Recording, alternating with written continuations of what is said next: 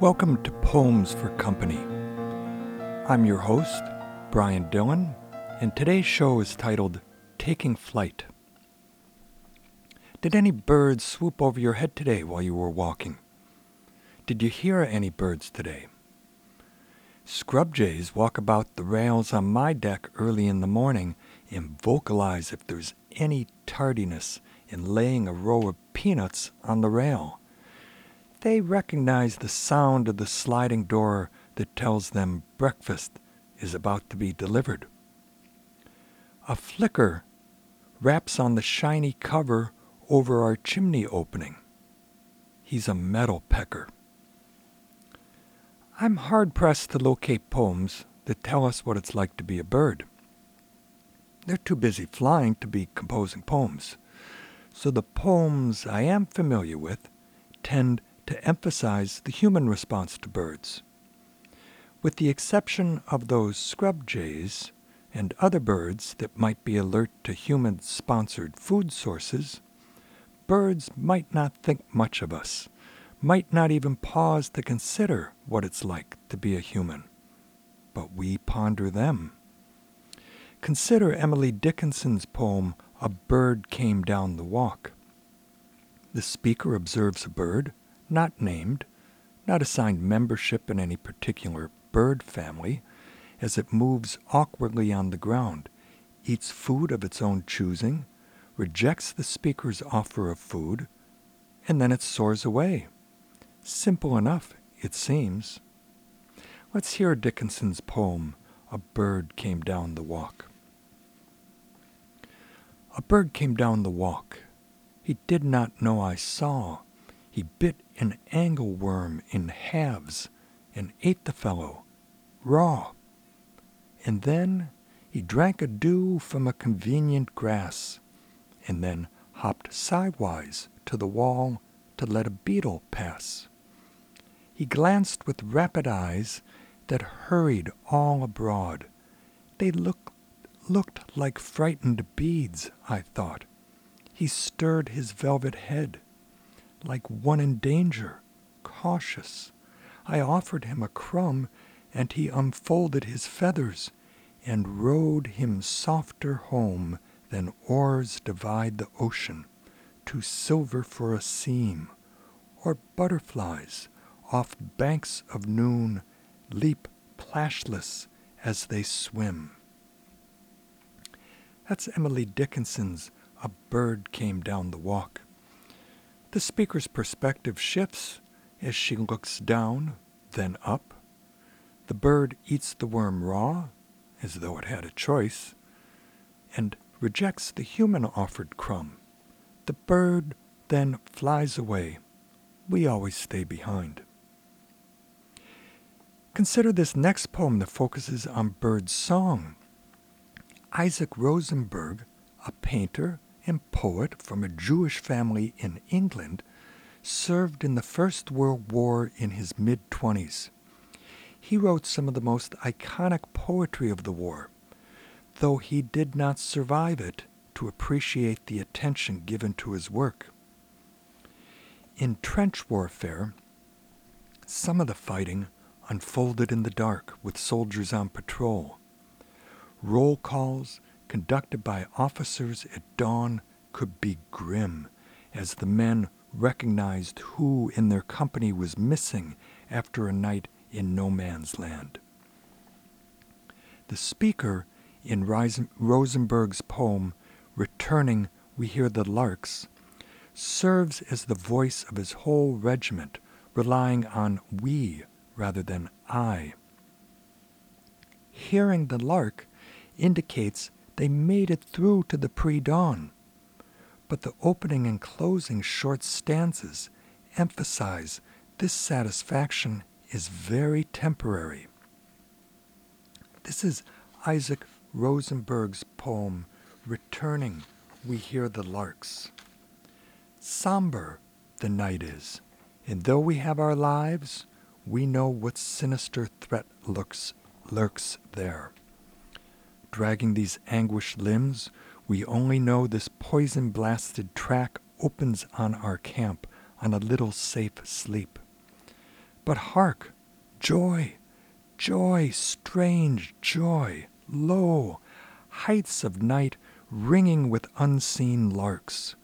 Music showering on our upturned listening faces. Death could drop from the dark as easily as song, but song only dropped, like a blind man's dreams on the sand by dangerous tides, like a girl's dark hair, for she dreams no ruin lies there, or her kisses where a serpent hides. That's Isaac Rosenberg's Returning We Hear the Larks. Rather than German shells, the lark's song dropped from the pre-dawn dark. And what did those larks think as the quiet of night was constantly disrupted by the high volume of constant shelling, and their habitats were destroyed as the photos of muddy, treeless landscapes from the Western Front attest? In their one pre-dawn together, Juliet and Romeo disputed which birdsong they heard. Romeo said it was the lark, and that he needed to flee before light. Juliet said, "No, my husband, of just a few hours. It's the nightingale, so stay with me a while longer." Let's listen in as they conduct in bed their first bedroom chat, which happens to be their final dialogue together. Juliet says, "Wilt thou be gone? It's not yet near day. It was the nightingale, and not the lark, that pierced the fearful hollow of thine ear. Nightly she sings on yond pomegranate tree. Believe me, love, it was the nightingale." Romeo, "It was the lark, the herald of the morn, no nightingale. Look, love, what envious streaks do lace the severing clouds in yonder east. Night's candles are burnt out, and jocund day stands tiptoe on the misty mountain tops. I must be gone and live, or stay and die." Juliet persists in her argument.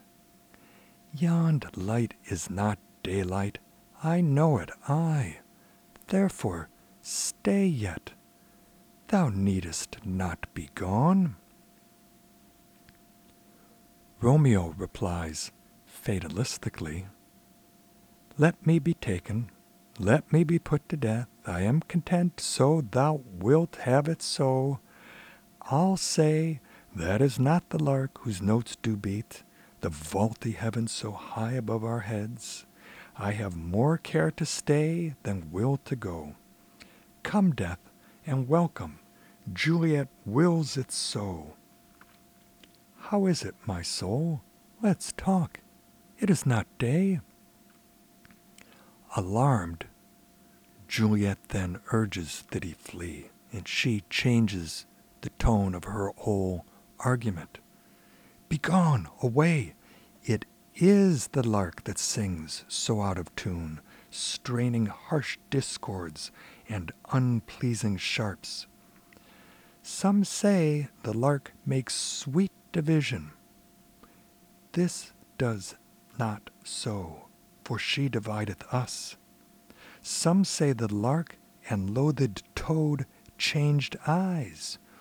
Oh, now I would they had changed voices too, since arm from arm that voice doth us affray, hunting thee hence with hunts up to the day. Oh, now begone, more light and light it grows." So Romeo has successfully pled his case, and he escapes out Juliet's window. Juliet had to be mock arguing. Certainly she could distinguish the nightingale from the lark's harsh discords. The nightingale is known for its outstanding song. Bird expert David Sibley tells us the nightingale is considered one of the world's finest avian singers, with a remarkable range of songs. Irish poet W.B. Yeats spent much time at the estate of his friend and supporter, Lady Gregory. She owned Coole Park outside of Galway in the west of Ireland. Over many years, Yeats stayed in Coole Park, writing and reflecting in a setting so far from the crowded streets of Dublin or London.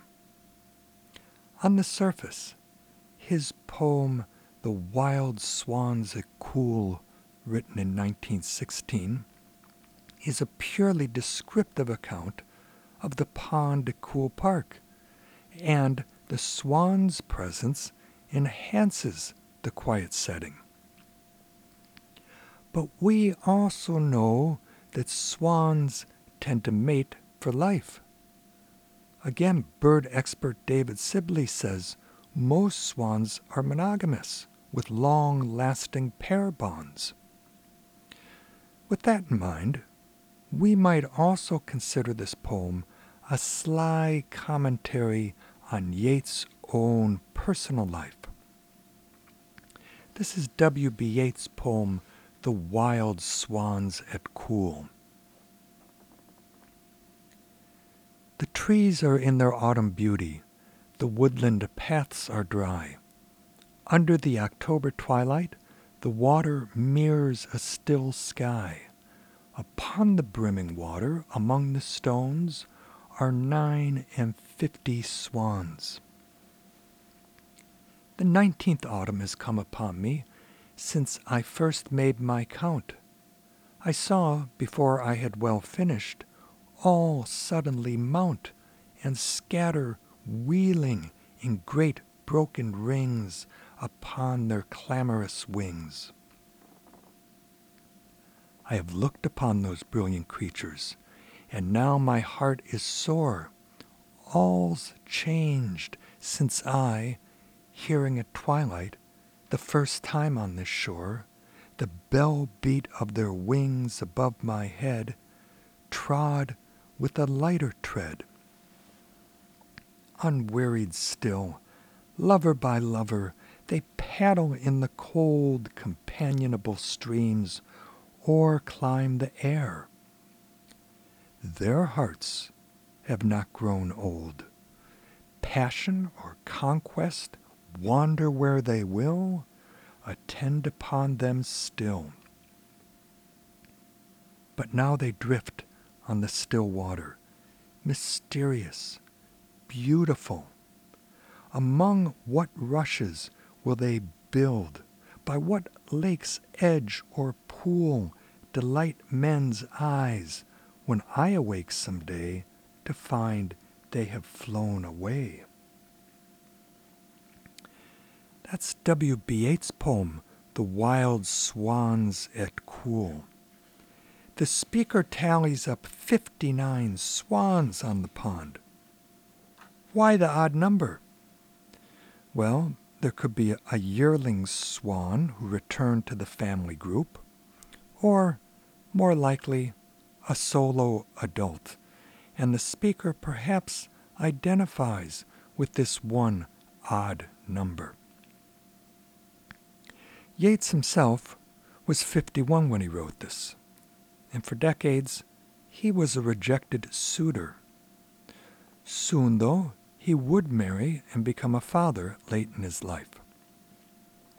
But in 1916, sitting by the Coole Park pond, he may have experienced an attack of self-pity and projected his concerns onto the swans. He says in the poem, "I have looked upon these brilliant creatures, and now my heart is sore." In contrast to what he may fear is his continued solo status. The hearts of the swans, he tells us, have not grown old. Passion or conquest, wander where they will, attend upon them still. A much more contemporary poem, On the Marriage of Friends, by Irish-born Greg Delanty, is premised on the long-term monogamy of swans, as his opening line, a direct address to the newlywed friends, informs us. So you have chosen the way of the swan. Delanty's poem names a variety of birds, some whose mating habits make them poor models to hold up to a human couple on their wedding day, such as herons, who apparently remain monogamous only part of the year during breeding season. Also, the female dotterel, a shorebird who leaves her first mate to complete incubation and rear the young, and then she goes off and mates with another male, whom she also typically abandons after egg-laying, again, according to bird expert Sibley. The poem refers to the songs of birds not found on our northwest coast, the black-collared barbet and the red-eyed vireo.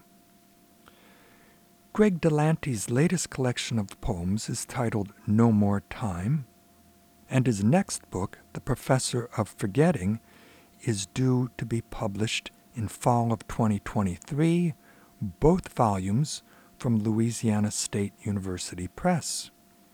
Delanty teaches at St. Michael's College in Vermont, and he is a U.S. citizen as well as an Irish citizen. But enough preliminaries. Let's hear Greg Delanty's poem on the marriage of friends. So you have chosen the way of the swan, the way, perhaps, that is not natural to everyone, but I will not harp on about heron, bluebird, or dotterel, nor how the male flycatcher pairs with two females, keeping a mile between, so neither cops how the other shares the same philandering gentleman. Did you know the life-coupling way of the swan is also that of the crow? And there'll be crow-black days you'll caw at each other with blind gusto. But there'll be times when you'll sing the duet of the black-collared barbet, with the first part of the song sung by one and the second by the mate. We wish you now many such duet days, and sing for you like the red-eyed vireo, who sings non-stop through the summer blaze. On this day you take the way of swan and crow. Delanty asked in his poem On the Marriage of Friends, did you know the life-coupling way of the swan is also that of the crow? I admit I did not. Lucia Perillo's poem, The Crows Start Demanding Royalties, avoids consideration of their mating habits to focus on their anger. We may admire crows in flight, but Perillo claims they'd prefer to have arms. Who would have guessed? Her poem uses the verb fossick, which means to search about or to ferret out. This is Lucia Perillo's poem, The Crows Start Demanding Royalties. Of all the birds, they are the ones who mind their being armless most. Witness how, when they walk, their heads jerk back and forth like rifle bolts, how they heave their shoulders into each stride as if they hope that by some chance New bones there would come popping out, with a boxing glove on the end of each.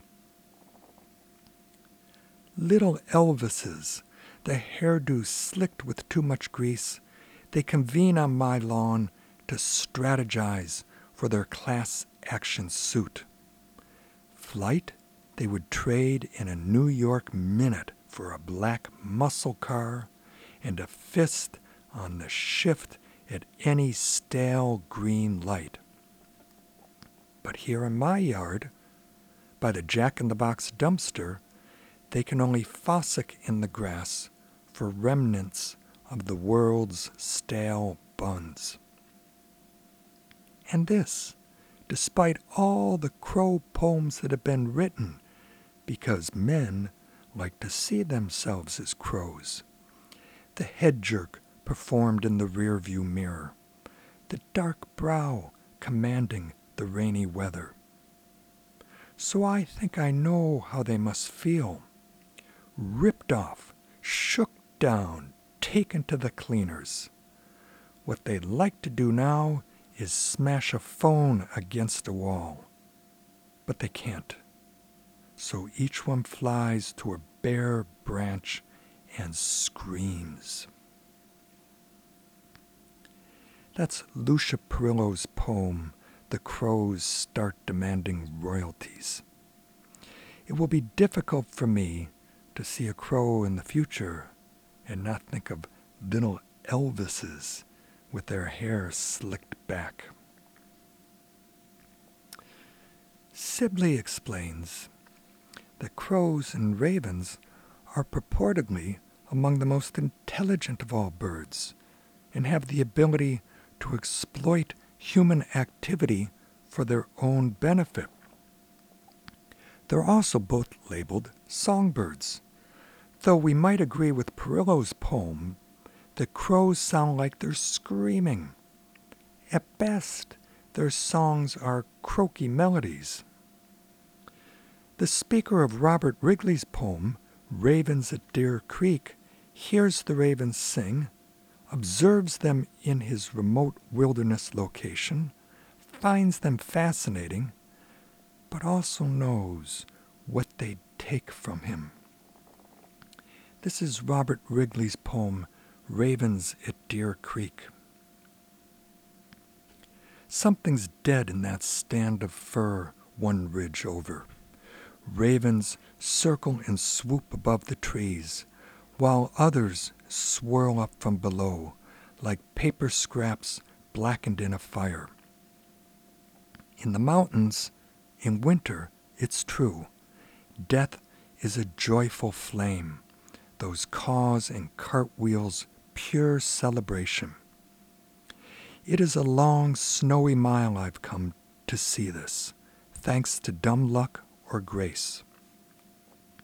I meant only a hard ski through powder, my pulse in my ears, and sweat, the pace like a mainspring, my breath louder and louder until I stopped, body and engine ticking to be cool. And now the birds. I watch them and think, maybe I have seen these very ones, speaking without words, clear-eyed and clerical, ironic, peering in at me from the berm of snow outside my window where I sprinkled a few crumbs of bread. We are neighbors in the neighborhood of silence. They've accepted my crumbs, and when the fire was hot and smokeless, huddled in ranks against the cold at the top of the chimney. And they're not without gratitude.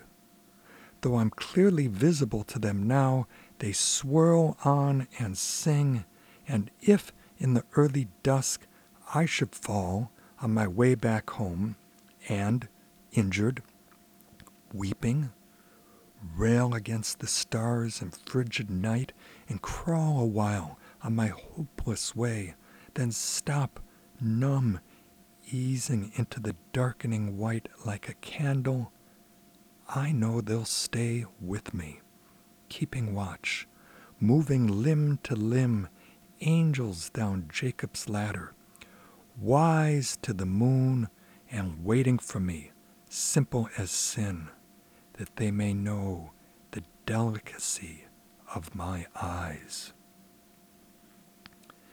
That's Robert Wrigley's The Ravens at Deer Creek. On this episode of Poems for Company, Taking Flight, we've heard about larks, nightingales, swans, crows, and ravens. Let's end with a short poem, one that seems to offer practical advice for those of us who are amateurs at identifying birds. This is Naomi Shihab Nye's poem Lying While Birding from her 2011 volume Transfer. Lying while birding.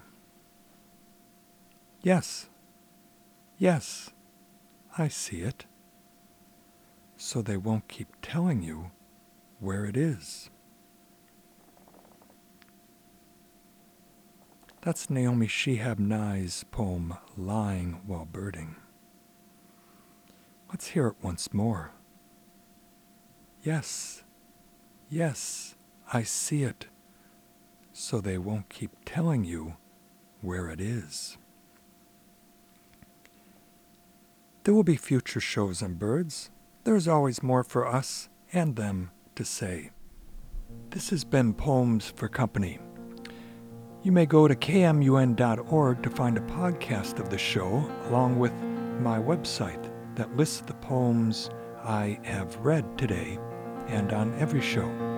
Our theme music is Philip Alberg's Going to the Sun from a CD Live from Montana, available at sweetgrassmusic.com. Thank you for listening, and I look forward to sharing more poems with you at the same time next month.